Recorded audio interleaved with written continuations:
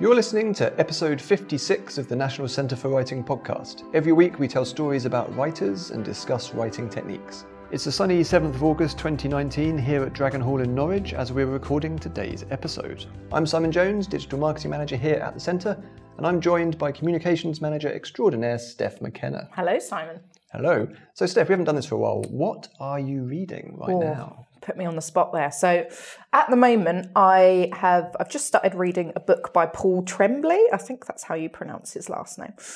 It's a short story collection called Growing Things and Other Stories. I've read one of Paul's books before. It's called A Head Full of Ghosts. He's sort of a horror writer, I guess. He's written this short story collection, which is a bit horror, a bit sci-fi. It's fabulous, actually. I've really, really enjoyed it. I wasn't sure whether I would.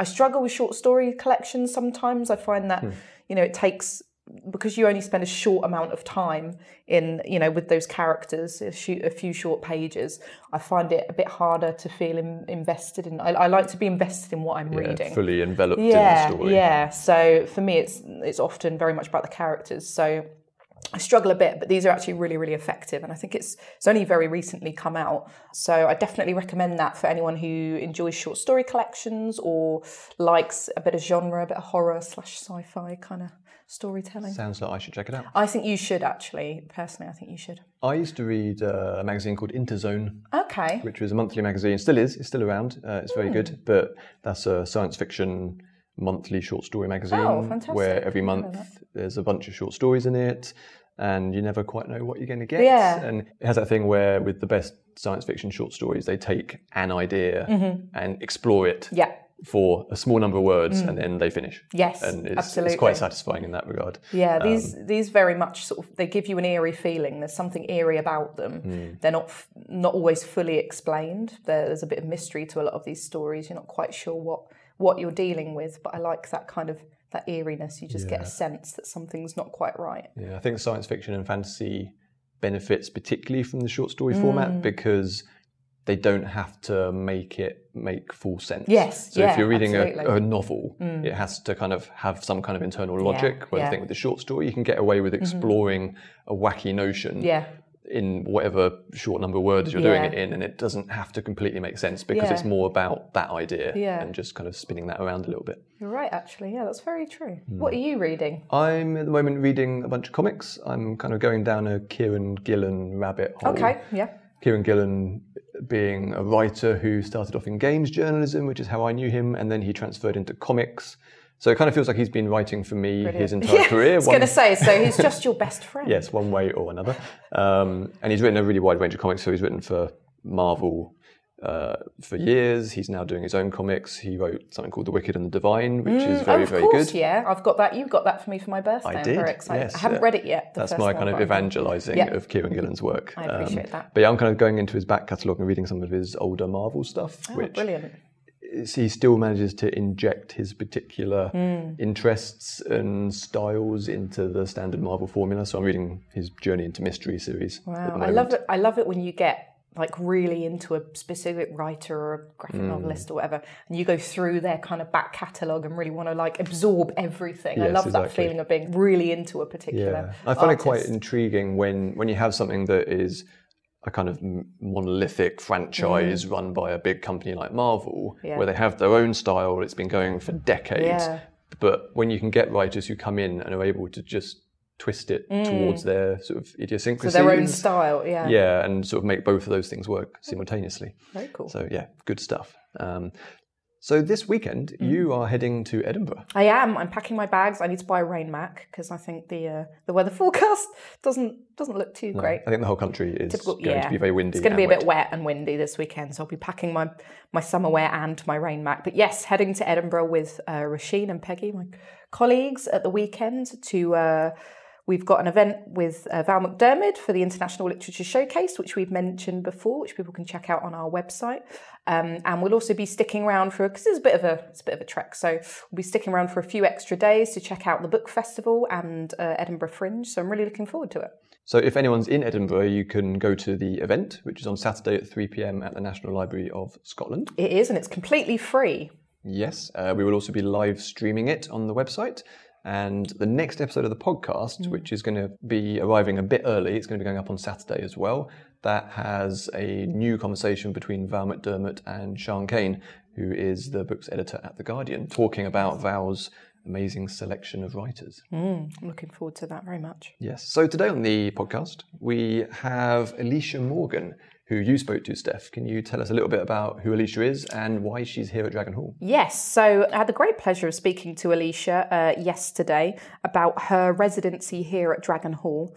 So this residency came about, it's a week-long residency. It's called A Room of One's Own, which I'm sure is a title lots of people will be very familiar with. So 90 years ago, Virginia Woolf published her groundbreaking essay, A Room of One's Own, which posited that to be a writer, a woman needed money and a room of her own. So in this essay, she talks about many of the women whose lives have remained completely unrecorded in literature because they don't have the space, the time or the support to write their story. So we at the National Centre for Writing joined forces with the Royal Society of Literature to offer a week-long residency at Dragon Hall to address this topic. So we were giving a female identifying writer the time, space and support to write whatever they wanted for a week in Dragon Hall. And we were quite flexible about sort of times and dates and things. So a week that suits the chosen writer in August. And they've got a key to one of the little rooms in our building and they can make use of it throughout that week whenever they like. So we had many, many applications. It was a really popular scheme, which is fantastic, really is fantastic. And they're really of a high calibre as well. But Alicia was the successful applicant. And she is a poet, playwright, performer and culture maker who is now based in Norwich, but she came over from America earlier in the year, so she was in New York. And it's really interesting. She gave a really compelling application about needing, the time and space to write, but also she's looking at writing about some of the untold stories of women in Norwich and in this building in Dragon Hall. So she's been doing lots of research. So that worked particularly well as well because it ties in really nicely with the themes of Virginia Woolf's essay. So I sat down with Alicia and she gave us some really interesting kind of tidbits from her research and the writing that she's been doing, which is fascinating. And if anyone wants to follow what Alicia's doing, she has an Instagram account that's at Alicia13Morgan. So that's ALICIA 13 Morgan. And she's also setting up a Twitter and a Facebook to document her writing and the research that she's been doing about the women in Norwich. But she'll be posting those on Instagram soon, I expect. Excellent. Right, well, let's get into it. Alicia, welcome to Dragon Hall as our Room of One's Own writer in residence. Thank you for having me. I'm super excited to be here. Fantastic. Before we discuss your time here a bit more, could you tell us a little bit about yourself and where you're from? I grew up in Peekskill, New York, which is about an hour outside of Manhattan, straight up the Hudson River. It's a small urban town, city. I'm sorry, city. People get angry when you say town. It's urban. It's right on the Hudson River. But it's it's part of the Hudson Valley. But when people say Westchester County and Hudson Valley, they think Scarsdale. They think it's because that's a wealthy county. But Peekskill itself had its own set of unique city problems. There's a lot of poverty. There was a lot of issues growing up, but I loved it. And then when I graduated high school, I moved down to Long Island, and I got involved a lot with the Lower East Side punk and metal scenes, and I moved to Lower East Side for a while. And then that was a fantastic scene to get involved with. I wrote for a bunch of underground zines and played in some bands. Then I moved to Minneapolis, got involved in that scene. I got really involved with the anarcho-punk scene there, and ended up moving back to the Lower East Side. And then I moved to London and squatted there and got involved in that scene. That was in 1988. Wow. And that was something to behold. Yeah, I bet. That scene was really taking off at that point. But I lived in Stoke Newington in a beautiful squat, which just looked like a house. Yeah. It didn't, it had electricity and they took squatting very So it's seriously. the upper end of squatting. Well, yeah, they took it very seriously. They were very organized and they were very involved in the movement. I'd lived in a council squat before that, and the whole building was coming down. So, but the people that I was involved with were very, very serious about the movement and about anarchism in general. So I moved back to Manhattan after that, and then I was involved in editing a magazine there called Metal Maniacs, and working for Sterling McFadden, which is this big teen publisher, which did like Black Beat and Right On, and I worked for Metal Maniacs, which was a Motley Crue. And wow, that was one of the titles we did. But Metal Maniacs was more underground doom and metal bands. So I ended up moving to New Orleans and lived there until Hurricane Katrina, which is I'm writing a book about, because that was its own set of issues, and I lost everything there. And then I moved back to Peekskill, and then I met my now husband on MySpace. Did you really? I didn't know that. And he's from Norwich, actually. So. Yeah, we met on MySpace in 2007. And after Katrina, I was just, all my friends were scattered all over the country. And a friend of mine said, he said, go on MySpace, this new platform. Crazy social media platform. It's weird. Yeah. I didn't even have a computer. I was using my dad's. And we knew of each other because we had both been in bands. And I was just like, hey, old person whose work I admire. How are you? And so we started writing each other, and then I went over here to visit, and I fell in love with it even back then. Amazing. And we started this long distance thing, and here I am. I fell in love with Norwich, and you're finally here. And here I am, yeah. Finally here after moving around so much. Yeah, exactly. And Norwich is now home. Yeah, so I love it. I absolutely love it. That's fantastic to hear. And you've done quite a bit of writing before? You said you wrote for magazines, and did you do anything else? I did. I did a lot of nonfiction, a lot of, interviewing, and a lot of, journalism. And I did a lot of sort of angry feminist and women's health stuff. But I've always done prose and poetry.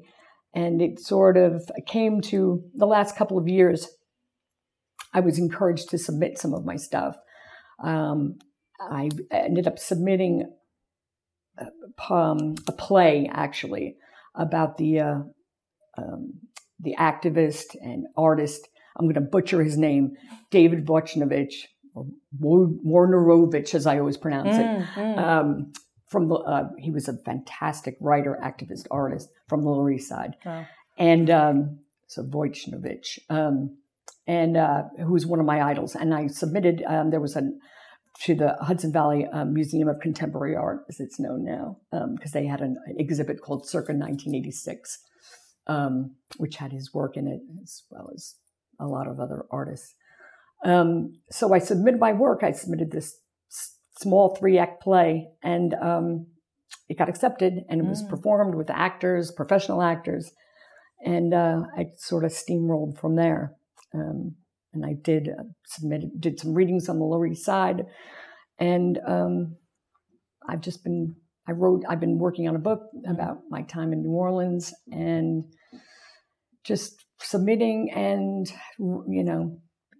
here I am. Writing wherever you can, yeah, exactly. And I'm very inspired by Norwich. I'm really, it's just, like it says, it's the city of stories. And, it's one of the, I think one of the just places in the world where people are inspired to write, just walking down the street, it's very inspirational, so. Have you struggled to find a writing routine before? Yes.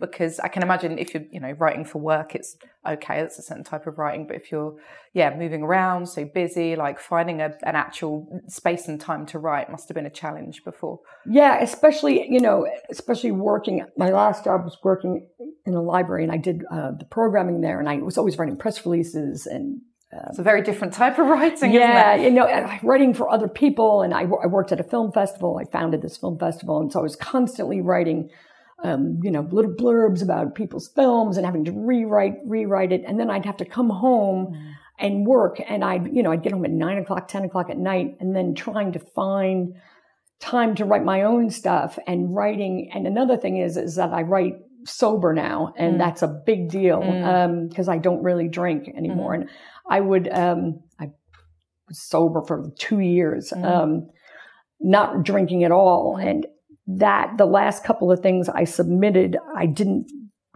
wrote completely sober. And I don't think I'd ever written any kind of poetry or prose sober before. It's always much more comfortable to come home and have a glass of wine or a bottle or or two. Yeah, exactly. And sit there and be like, oh, it flows so much better. Yeah. And then saying, nah, I'm not going to do that anymore, because how are you going to, and to try not to write it all night either. Because, those are unhealthy habits to get into. You get into that rut of thinking, oh, I have to have a slight buzz to do anything That's the creative. Stereotype, isn't it? You Yeah, get that exactly. That image of the drunk writer. Exactly. Or those great writers before us. All that nonsense too about, and you have to narcotize yourself to be creative. Yeah, I think that's not, that's a bunch of nonsense. Yeah. People think they have to be, Bukowski. Exactly. Or Jim Carroll, or, even you have to, even to play music, you have to be, you have to be on some kind of drug or drunk to produce great art. Come on, stop doing that. Yeah, absolutely. But I completely share with you that experience of spending all day writing, because that's what I do in my job as well, writing copy and marketing and tweaking bits of copy all day, and then to go home and try and get in a completely different headspace is just almost impossible, and B, I just don't want to write because I'm so tired of doing it 8 hours a day. So completely sharing that. It sucks out I feel like it sucks the creativity. It does. Because, the day job is creative in a sense, but there's, a lot of restriction, isn't there? Yeah, exactly. It's, my husband's an artist too, and he's a really great artist. And he, we both talked about wanting to get part-time jobs. His job is with the NHS, and he just puts his head down and works in records and, gets on with it. And he's, his thought is just to get a job now where I don't really have to think, where I can just do something, something where I don't have to write, and just, come home. That way my head will be clear. Yeah. My last job, I just took my work home all the time. I was constantly stressing about it all the time. And I'm never going to get this done if I don't, time's running out, It's not really, but, I'm not going to live forever. Yeah, I know exactly what you mean. Yeah. So we National Centre for Writing teamed up with the Royal Society of Literature to offer this a room of one's own residency here at Dragon Hall. It marks the 90th anniversary of Virginia Woolf's groundbreaking essay, and the residency itself seeks to offer a female identifying writer the space, time and support to write, which is something that Virginia Woolf talks about in this essay. So I think we've probably covered it a bit already, but what made you want to apply for the residency here? First of all, the idea is so clever of this residency. I think women especially don't. There was two thoughts of this. There was two thoughts of, I know, and not putting them down, but I know a lot of women that how do I say this without sounding really cruel? A lot of hobbyist writers and a lot of hobbyist artists, women and men, who do have the time to sit at, and do stuff part-time. And then I know a lot of really good writers and artists that are just beat down because they have to work so much, like we were just discussing. And the idea that you could provide this, and you also were really flexible in, making it work with people that, were working. I'm lucky at this moment that I could, come here and do this during the day, which I've never done before. I've never written during the day. So that's interesting. Yeah. So because I'm always working, I've gone from one job to one job to one job where I've never had time to write during the day. And it's been such an interesting experience. And that was why one of the reasons I wanted to apply,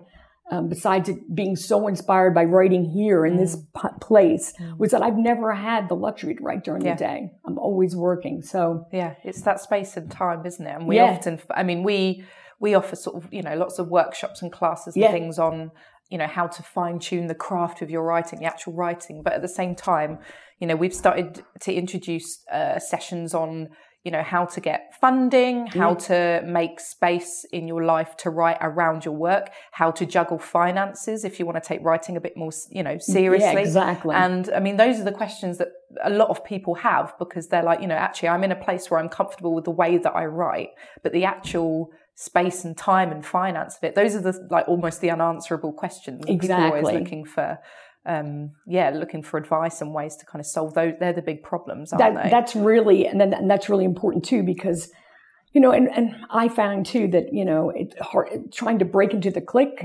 of writers too, because writers, poets, artists are very cliquey, and you've just arrived in quite a small, Norwich is quite a small city. It's got a really vibrant artistic community, but I know it can be, you're coming in as an outsider per se, aren't you? Yeah. And I'm so grateful for this opportunity, because it's been, just to keep the door open. I'm watching the traffic go by in King Street, and because I'm trying to write and make a connection with the way my life has been, in some of the choices that I've made of being an outsider, and the women of, that have been outsiders in Norwich, whether they've been, working in the sex industry or just, touched by some area of madness in their lives, being down here in this area, has been really inspiring in itself, so I'm grateful for. And I'm grateful that there's, places like National Center for Writing that are being able to offer these innovative programs, because not just have nationally known writers or internationally known writers, that are coming here. So fantastic. What nice segue there. What are you working on whilst you're here for this week? Well, I'm doing some new writing, and trying some new ideas, which are I'm trying to bounce them off the idea of things that have happened in my life that a lot of people don't know about me, that I haven't really been comfortable to talk about. Some experiences that I've had, and I'm still like, if I talk about them, will I get a job? Experiences of discrimination and experiences of mental distress, and then the women that have lived here that have had similar experiences, whether some of the first asylums, some women that have worked in in various sex trades here, and I'm not sure, like I said, how comfortable I am talking. I'll put it this way: I find that anytime there's been any kind of literature about that, it turns into this kind of, and I always use the word like some kind of bipolar or emotional porn. You know what I mean? Yeah. Everyone wants to read about, or depression porn. Yeah. You know what I mean? It's always like, I did this. It was degrading. And then I'm better. Yeah. You know what I mean? It's always a nice resolution at the end. You know what I mean? And it's always also the story of, they always come from well-off backgrounds, and they go into nice asylums, and then there's always like a part A of, I use asylum jokingly. They go into, it's always like part A is this terrible things that I did, and part B is, the treatment, and part C is the reconciliation, and part D is I'm doing so much better now. And that's not the experience of 90% of the world. There's, especially people are untreated. And I'm doing some research, about women, through the ages, in Norwich and around the world, that's not been their experience. This is putting you on the spot a little bit, but thinking about those kind of stories that you've been researching, what are, off the top of your head, what are some of the interesting things that you found out about so far about the unwritten women of Norwich? Well, I would say it's funny. We were just talking about this. I was looking at this woman, May Warner, who was an inmate, and I use that term specifically because she was an inmate of the Norfolk County Asylum in the 1800s. She was admitted in 1881, and it's interesting reading the notes because I think what it would be called today was she had some kind of I'm looking for the word of it. Basically, she thought she was unclean. She was washing a lot. I'm not sure what. Like an OCD. Yeah, OCD. Yeah, thank OCD, you. Yeah. And, they said she was a very good seamstress. But she appeared vacant but she was quiet. You know what I mean? But so, in this day and age, they would have treated her for OCD most likely. She was admitted in December. By the next year, 6 months later, they were saying she had, by the way, and she was unmarried and no kids, and she was 33. Oh, so alarm bells there. Yeah, exactly. Whoa, hold on there. She's got to be insane.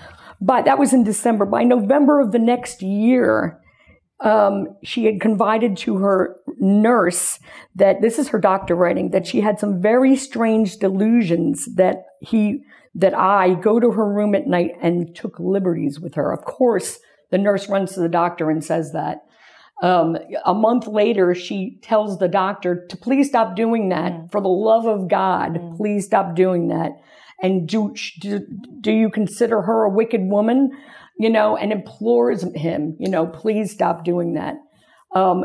3 months later, in March, she's still under the illusions that he's doing that. And so much so that she sews her nightgown shut at night. You have to think to yourself, this woman comes in with OCDs, quiet, and then 6 months later she's having delusions that her doctor's raping her. And she has no other delusions. Yes. Just one very consistent quote unquote delusion. Exactly, no other delusions. So, and then so she ends up being moved and getting horrible lung disease. So she's moved to another ward, which she stays for the next 4 years. In this hospital for 4 years. And then finally she's discharged, and there's a lot more stuff that happens, but mainly she's sick. They keep saying that she's having delusions. She must be having delusions, but they're not really proving it. And then she ends up I think in 1887, they say either she's having delusions or she's pretending that she's not having delusions, but and being quiet about it. So she must be like, I'm just going to get out of here, not say anything anymore. Keep quiet. Exactly. And I think, I've been reading about other histories of women. There's a lot of that going on. There's another woman that had 10 children, and after every child, she would go into the mental institution. Wow. And, it's like postpartum depression. These poor women. That was from a project called Change Minds in 2015 that the Restoration Trust did. And I just in reading about these women, and even up here in Dragon Hall, there had been rooming houses, and there had been some prostitution here, and there was some prostitution in a lot of these rooming houses along here, along King Street, and some of the other places, and it still goes on. And you think there's a lot of stories that these were written down, but there's a lot of stories that are unwritten about these women that were, if you were poor, if you were widowed, if you had children, if that's sometimes the path you had to take. So, and if you were mad, that's definitely, you were not very well taken care of. So That's fascinating. So hopefully you've already uncovered quite a few, but I'm sure there's many, many more to tell. So you've been here just one day, actually, a day and a half now. So what's the experience been like so far? Have the sights and sounds of Dragon Hall and King Street been a a helping or a hindrance? No, Hopefully it hasn't been too bad. It's been fantastic, and this room is great. And I have the door open so I can hear the traffic going by on King Street, but which is exactly what I wanted, because there's builders walking by, and there's I just like I could imagine it, when it was a merchant's hall, there's river right there, so busy street. Yeah, very busy exactly. street, And it's always has been, and I can hear footsteps above this room. And look at that! Look at the beams in this room and the bricks. It is an amazing room. I We're know. sitting in one of our smallest rooms in Dragon Hall. It's the Smith room. Just wall-to-wall beams and the old door with stained glass. Exactly. And I think this was a rector room that helped take care of Julian, the Church of Mother Julian, which is another inspiration. Another lovely connection. Yeah, exactly. Mother Julian wrote the Revelations of Divine Love. Yes. Yeah, which is one of the first books written by a woman in the world. So we love our city we're a city of stories, but we like to call ourselves a city of firsts as well, because we've got quite a few of those, which is amazing. And do you think are you hoping to carry this project on after this week? Absolutely. Yeah. I mean, I've already started writing some new things, and I'm going to tighten those up and hopefully get those out somewhere, submit them somewhere, and then, like I said, I'm hopefully going to use this woman's voice to write something, because she didn't have a voice. So I want to use her somewhere. And what did she think? What was her, what she would have said, when she was there? Because I can't find any. I don't think there's any record that what she would have written. If it was lost. I imagine they didn't keep hold of that. It would have been great if she was a seamstress. It would have been, and she apparently spent all her time sewing. And God only knows what she, what she made, and that would have been lovely. But that stuff's lost. So I have to give her a voice. I feel like I have to give her a voice. Yeah. So. Fantastic. Well, good luck. Thank you. Enjoy the rest of your week here, and keep checking back in with us, because we want to see how this is going and how hopefully we're still loving Norwich. And I absolutely. And thank you to the National Centre and the Royal Society for Literature for giving me this opportunity. Thanks for listening, and thanks to Alicia. If you have questions or want to get in touch, you can find me on Twitter @Tarnimus. Steph, where are you? And I am @StephX McKenna.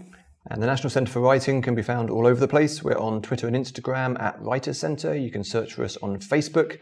And of course, there's the website at nationalcentreforwriting.org.uk, where you can also sign up to our newsletter, which means you'll always be up to date on what we're doing.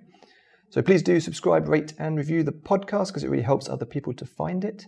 Thanks again for listening. Do keep writing, and we will catch you on the next episode, which is the super exciting International Literature Showcase episode with Val McDermott.